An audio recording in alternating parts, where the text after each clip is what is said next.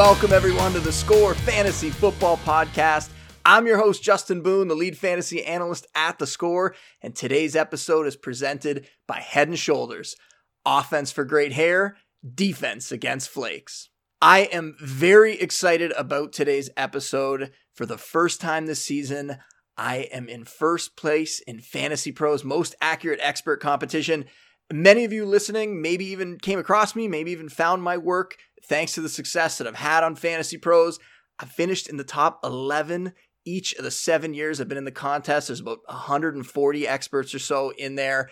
I've been top 5 the last 2 seasons, but I mention it because anyone that knows me well knows how competitive I am and knows that it has just been killing me that I haven't finished first. So hopefully this isn't like a no-hitter situation where you're not supposed to talk about it at all, but I had to share that with you off the top because it's going to have me really fired up here for the final 5 weeks. Hopefully this will be the year when I can finally bring home the gold. But I will say that anyone that tells you in this industry that they are doing it alone, they're lying to you. I consume a ton of content from other analysts, as much as I possibly can, really, every week. We've had people come on the show who've talked about how they look at my work. We all kind of work together. We make each other better.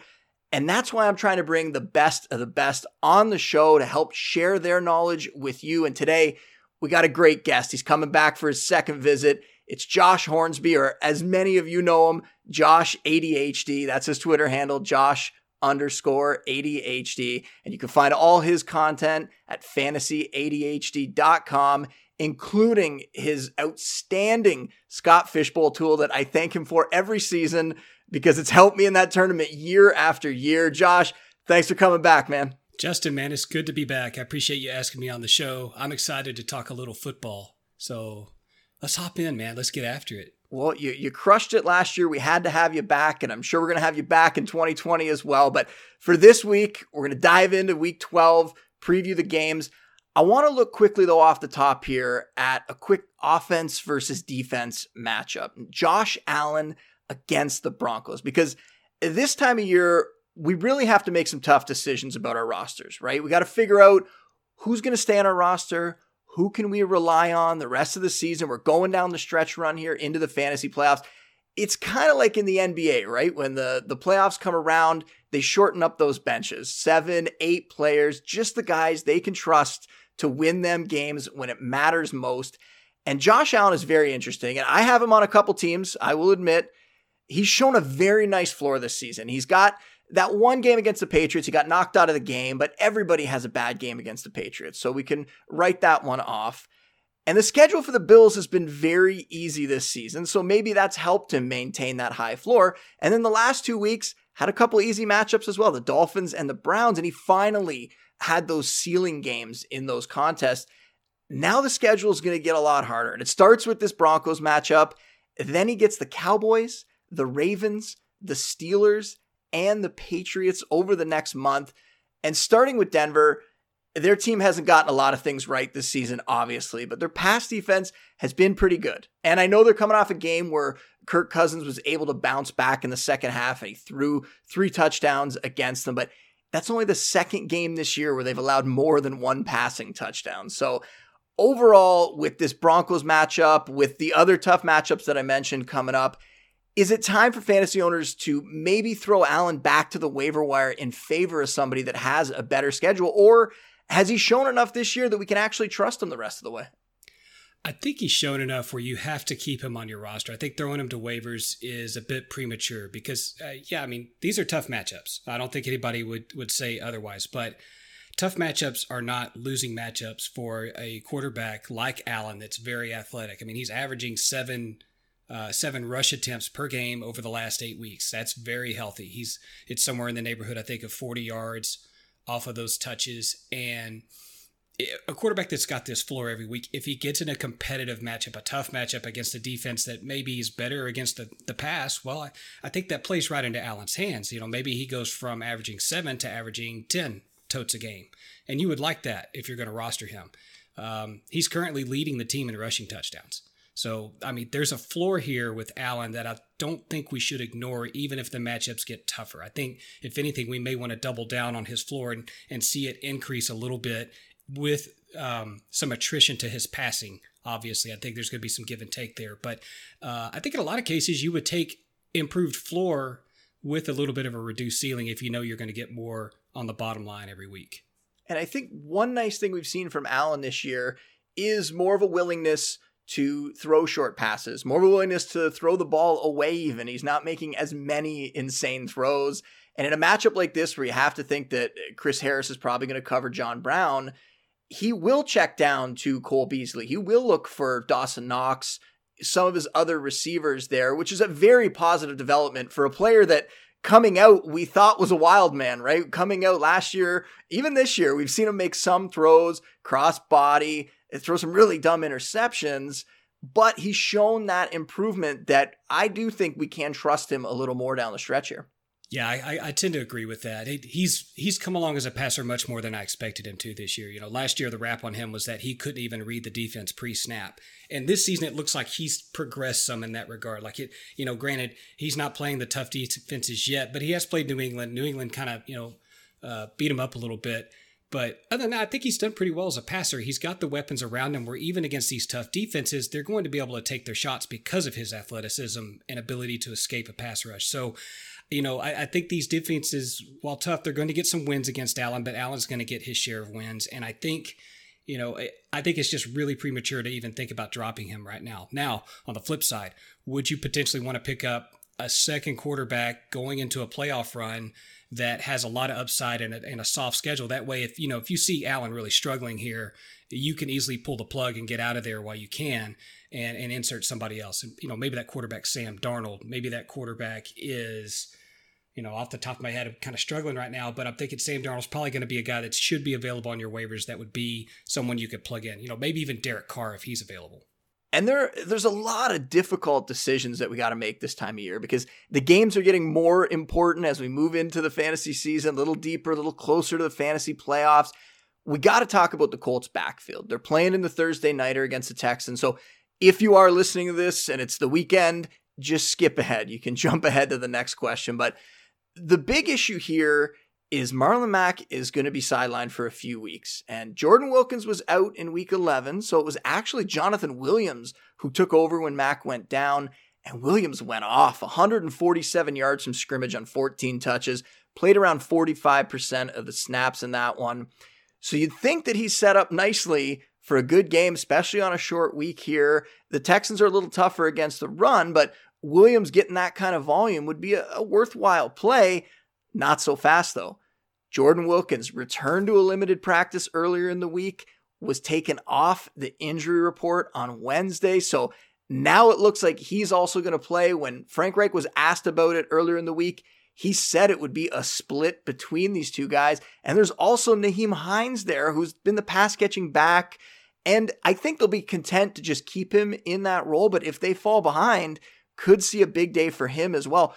We're so used to when a running back goes down, and we've had a few cases where backups haven't really gotten it done, even going back to Brian Hill last week, but we're so used to just looking at the next man up, and whether he does it or not, you figure there's just that one guy. In this instance, there's really three guys that we have to take into account here. So you got to make a decision this week. It could matter here for a few more weeks, maybe even the rest of the season, depending how long it takes for Mac to get back. Who are you going to plant your flag on in this Colts backfield? Or are you just going to stay away because there's too many options? I think it's too many options, to be honest. If I had to plant a flag, I would say this is PPR only. I would go with Nyheim Hines, just because I think he has a pretty safe receiving floor, especially in a game against Houston. If you think that game is going to get, you know, with both teams in the 20s to low 30s on the scoreboard, I think Hines makes a lot of sense here because he should be able to help that offense move down the field, especially since he is the passing down option in the backfield. So I think of the three, I would go with Hines. I think he has the safest floor. If you think this is a situation where Indianapolis does like they did in the playoffs last year and to just squat on Houston, then I could see a case where you might start either Wilkins or Williams and just hope for the best and hope one of those guys falls in the end zone for you. But I think that's risky. I think there's better options out there for, you know, emergency start type running backs. And I'm sure we could talk about those guys in a couple minutes. Yeah, I mean, as someone who has to start Bo Scarborough in a league, talking about just hoping a guy falls into the end zone, that sometimes that's all you need, right? That's all you need sometimes, yep. Well, we're trying to figure out who we can trust in that Colts backfield. We also have to decide if there's anybody we can trust in the Bears offense. And I feel like we've talked about this a few times on the podcast this year, but now we have a new wrinkle because Mitch Trubisky left the game late in the fourth quarter last week, and Trubisky has just looked awful. So you have to wonder whether this hip issue is really maybe just an excuse for Matt Nagy to put backup Chase Daniel under center. It could be the case here. I don't want to suggest that Trubisky isn't hurt, but the way that they've dealt with this, the way Trubisky's played, it's possible.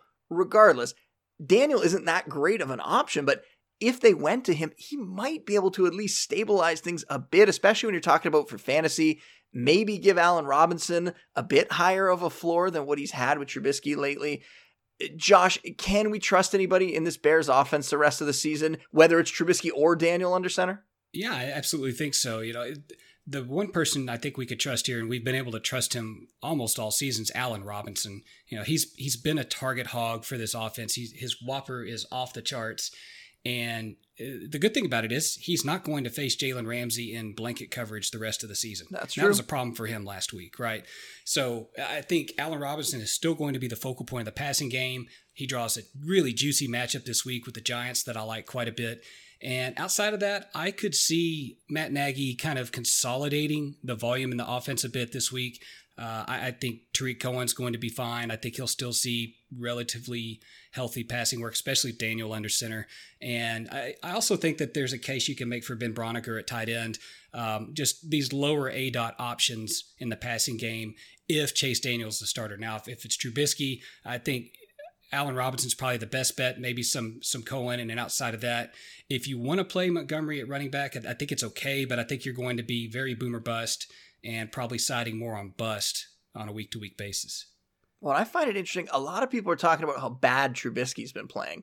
I don't think enough people are talking about how bad Phillip Rivers has been playing recently. And I know he's on bye, so this isn't really much of a Week 12 preview question, but I see Rivers as the reason that they've lost the last two games. 7 picks in just those 2 games alone, 16 total turnovers on the year. I think it really comes down to how much you want to blame his offensive line, but I'm curious your take here. Is Rivers potentially the one that's holding this Chargers offense back? Well, the one thing that he's done well his entire career, which is throw the deep ball accurately, it's not happening anymore. He's not throwing the deep ball accurately. It's spraying all over the field. And on top of that, he's unloading the ball, I think, a lot quicker than he likes to and forcing it into areas where maybe he shouldn't be throwing the ball. So I think all of these ingredients add up and make Phillip Rivers look a lot worse than he really is. Now, we know the offensive line in LA is really bad in front of him, and that doesn't help his case. But there are plenty of players around him that can make a quarterback good. So I think, to circle back around, I think, Rivers is not doing himself any favors with the way he's playing right now. I think if he'd maybe scaled back the amount of risk he was taking on a play-to-play basis, I think the offense would be a lot more successful. Will we see that happen when they come back out of the bye? They start maybe focusing a little bit on lower ADOT throws, less on the YOLO balls way downfield that are in double and triple coverage. I think we'll see, but if the offense isn't at least trying to scale him back a little bit on his risk-taking, then I think we're going to see this erratic play continue. Well, it does seem like a lot of the success they've had, even before Melvin Gordon came back, and obviously Melvin Gordon's looked much better in the last couple weeks here, even with that bad offensive line, but earlier in the season, it was those short passes to Eckler. It was the shorter passes to Keenan Allen, and now you see, it's like you talked about, you see Rivers see a player open, make a throw that I think he remembers he used to be able to make, and then by the time the ball actually gets where it's going, the defender's right in front of the player and picking it off. So I do wonder whether, can you teach an old dog new tricks kind of thing? Will he actually dial it back and fall back into more of the running game and the shorter passes? It's going to be interesting to see whether he's willing to do that. Yeah, if you roster anybody on that offense, you have to hope beyond hope that that's what he does, that he does scale it back, because his lower ADOT options, we're talking about Keenan Allen, Hunter Henry, Austin Eckler, and even Melvin Gordon to some degree. I mean, they're all excellent receiving players, right?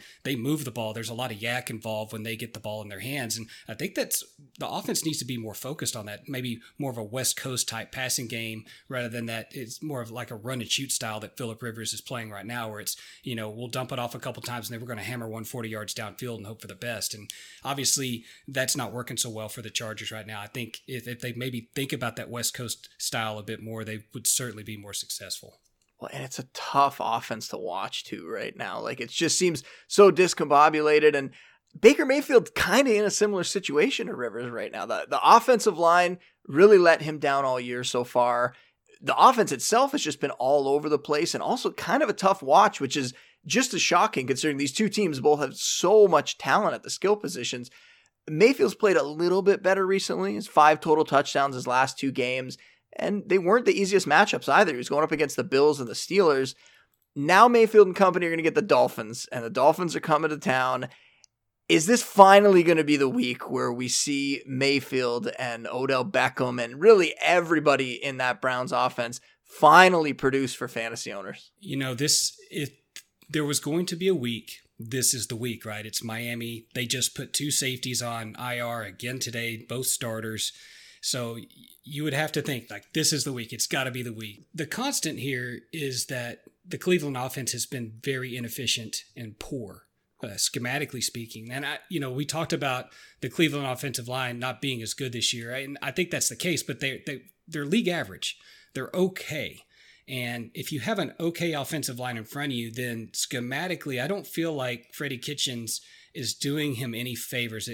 When I watch the Browns, they run a lot of vertical routes that take a long time to develop, and not so much the quick hitters that could help maybe a struggling offensive line and a quarterback just get the ball out fast. What we've noticed the past couple of weeks is with Kareem Hunt's return that the offense has become a little more efficient, a little more consistent so far as how they move the ball, and they're targeting him a lot. So, maybe there's something to this where they've kind of cut down the 8 on some of these targets. At least from a frequency perspective, deep versus short, and involving some players that can move the ball downfield with the ball in their hands rather than try to do it all the way through the air while a route develops. So, there's a dichotomy here that I'm not sure which way to go yet. Is this going to be a Browns offense that, I wouldn't say dink and dunk, but, they try to get the ball in a receiver's hands fast and let him run, or are they still going to try to have an offensive line hold up under, let's say marginal protection and wait on Baker to throw a ball 30 yards downfield? I don't know, but you'd think if this team wants to win and maybe try to, fight in a playoff race, that they're going to do the former and they're going to try to get the ball in playmakers' hands early. Josh is a great follow on Twitter, everybody. Make sure that you give him a follow. I actually saw you tweeting about Josh Gordon earlier in the week. That's why I bring that up. Tyler Lockett's banged up. Seems like he's going to play, but we don't know his status yet. And personally, I'm not a big Josh Gordon backer when it comes to fantasy. Not at this point anyway, maybe earlier in his career, obviously. But with Lockett maybe limited and Gordon getting that bye week to get a little more comfortable in this offense, and really with Russell Wilson being his quarterback now, there could be something there for Gordon. What are you expecting from him this week? The expectations for Gordon are very wide. I think he's a very risky play, but I think he's also a very high upside play.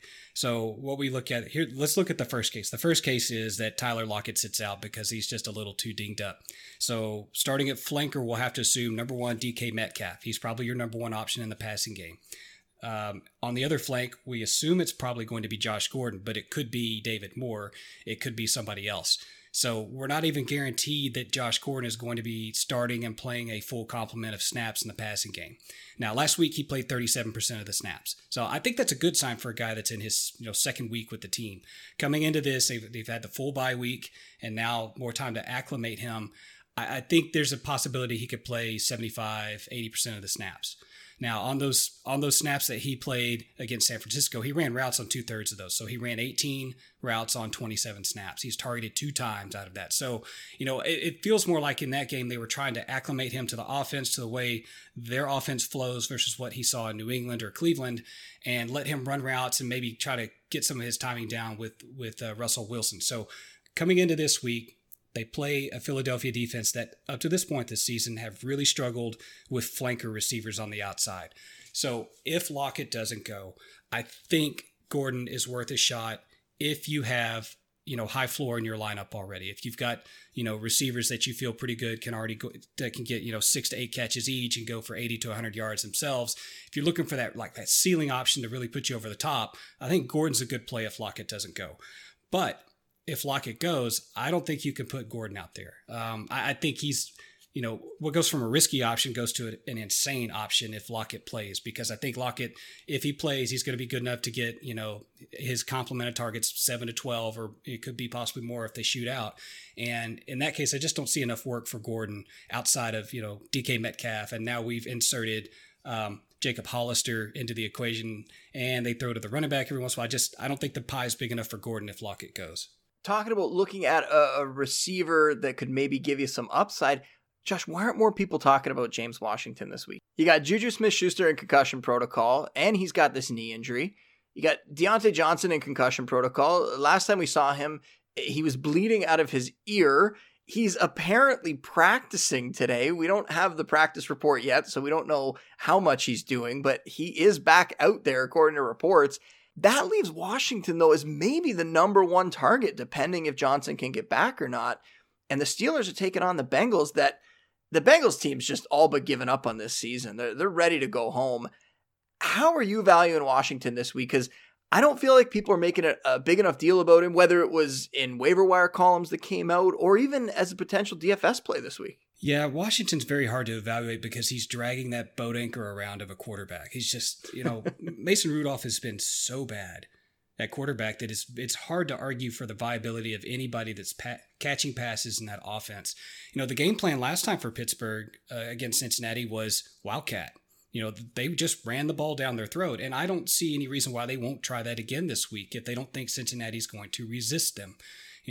Unless they're going to frame this as an evaluation of Mason Rudolph, the quarterback, and can he improve against a really bad team, then I think they may just try to get their win the safest way they know how, and that's going to be on the ground with Jalen Samuels and what's left of James Conner if he can go. I would liken James Washington to Josh Gordon this week. I think from a ceiling standpoint and from a floor standpoint, like the floor is 0. The ceiling is probably 20 fantasy points if he gets, 6 for 80 and 2 scores. Now, I think that's really stretching it to say that's his ceiling, but I think it's possible, especially if Deontay Johnson doesn't go. But I don't know, man. I think it's worthwhile to bring his name up and work through the thought process of how he can get his in a game like this. But I'm also working back and saying, I just don't know if they're going to let Mason Rudolph throw the ball that much unless they are behind. That's definitely possible. I like Washington a lot this week. I think I had him as my second pickup among receivers. Deebo Samuel is the number one option there. I just think there's going to be a chance if he is the number one guy, that's when you're going to look at him. If he's going to be out there, and he's still produced recently, even with all 3 of those guys healthy, he's had a couple good games, but you want him to be the number one guy. That's the reason that you're going to try to go after him for that potential. And Washington probably qualifies for the next question, so I might have jumped the gun by bringing him up a little bit, but we did this with you last year as well. We do it every week, and we're ending the episode. Which players do you think are being overlooked in Week 12? I'll let you go first. I'm going to say probably first and foremost is going to be whoever plays quarterback for Chicago this week against the Giants. I think there's an opportunity here for be it Trubisky or Daniel, and I just saw that Trubisky practiced in full today, so that's positive if you were thinking about playing him anyway. This would be an opportunity for them to kind of get back on their feet against a poor defense. And, if you want to go with somebody that's overlooked, that's just been beaten to death over the past few days, I think he's a really good option, somebody that will be available and nobody's going to play him.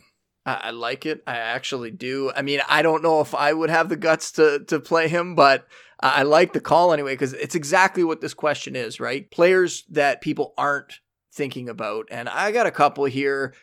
Kareem Hunt is one of them. We talked about the Browns earlier, but I think they're going to put up points on that Dolphins team. And Hunt's been getting a lot of work since coming back from suspension. So I think he's an interesting RB3 flex play. Wouldn't be surprised to see him find the end zone. One that I think people are underrating, and maybe myself included, Darius Geist against the Lions. I mentioned it on Monday's show. The Lions have given up 60 yards from scrimmage and or a touchdown to 17 different backs this year, and that's just in 10 games. Even if Geis is split in time, which he's going to be with Adrian Peterson, it's even possible that Chris Thompson could be back this week. I think those guys are going to be worth consideration just because of the matchup here. If Robbie Anderson is going to do anything, it's in a matchup like this against the Raiders this week. He's a desperation option because we have seen him not perform in some pretty good matchups recently, but he still carries that upside. A.J. Brown coming off the bye week. Corey Davis is a little bit banged up. The rookie could see some more consistent targets, more than usual anyway this week. We talked about James Washington, but Vance McDonald, he's also going to be in play if, once again, Juju and Johnson, if they're sidelined, then you can start to pivot to Washington or to McDonald, who would be a low-end tight end one at that point. And I'm starting him in at least one league this week, so I'm definitely hoping that that's the case. Yeah, I think those are all good suggestions. I had a couple more I thought of while you were discussing yours. And, at running back, I think Rex Burkhead might be worth a plug and play if you're desperate at running back against Dallas. Dallas allows a lot of receiving to the running backs. They're kind of soft in the middle. And Burkhead's the type of player that can attack there. Of course, James White can do the same thing. So I like both of those players this week. We talked at wide receiver and guys that are kind of getting beaten down. Nelson Aguilar is front and center, the perfect type of play for this week against Seattle. Seattle's not that good against the pass. I think Wentz is going to be able to unload a lot of passes this week, and Aguilar will probably be available on your waiver wires, and I think you can plug and play him as a guy that can get 6 to 10 targets this week and be fairly productive. Last week was a tough matchup for Philadelphia, so I'm not all that surprised that Aguilar didn't have a lot of success. This week, completely different landscape. I think he can crush. And then at tight end, I kind of have some interest in Greg Olsen this week against New Orleans. New Orleans has a stout defense. I think Kyle Allen will probably not have as much time to throw as normal. So I think Olsen kind of slides in here as a receiving option where you could probably pick him up on your waiver wires and plug him in and probably think that you're going to be comfortable with, 8 to 12 points. That is all for today's show. Josh and I got to go book our flights to Gronk Beach. Go and follow Josh on Twitter, though, at Josh_ADHD. I remember last year you gave us a quick rundown of some of the tools that you had. Why don't you let everybody know what you got cooking over at Fantasy ADHD right now? Sure, happy to do that. So we have an Air Yards app over at Fantasy ADHD, and it is not like the one at airyards.com that the majority of folks use. It's a great app, but the one at mine is just a little bit different. I go from things from a little bit different angle. Josh Hernsmeyer and I, we're great friends, so we're not trying to step on each other's toes here. It's just a little bit different way of looking at things. So there's an Air Yards app. If you are a member at RotoGrinders or thinking about becoming one, I have a premium usage app over at RotoGrinders where you split on a weekly basis. You can look at statistics, you can look at snaps, you can look at the way receivers line up, you can look at defenses and offenses from a pressure standpoint on the quarterback. There's a lot of different modules in the advanced usage app over there that allow you to think about the game a little bit different way and maybe try to pinpoint matchups that are a bit off the radar. I have some other apps in the works over at ADHD right now. I'm working on some specific apps for doing projections next season. That's something I'm going to work on this off season. And a couple other ideas kicking around in my head that I'm not sure if I'm going to execute or not, but either way, there will be something interesting coming up soon. Well, keep killing it with everything, man. I appreciate all the tools that you got out there. Just keep doing what you're doing. And I appreciate you taking the time to come on the show today. And I look forward, like I said earlier, to having you back at some point in the new year. Well, Justin, man, I appreciate you having me. It's been fun like it always has been. And good luck this week. Win all your games. Thank you. You too. I had one of those weeks last week, actually, where I got a win in every single league. It doesn't happen all the time, but it definitely feels good when it does. You just cleaned up the whole week. That's the best feeling. Absolutely. Remember, you can find all my content on the Score app and by following me on Twitter at Justin Boone. Big thanks to Josh. Big thanks to everybody out there for listening, and we will see you next time. Said leave on time, my baby said leave on time. Leave on time with me tonight. I said leave on time.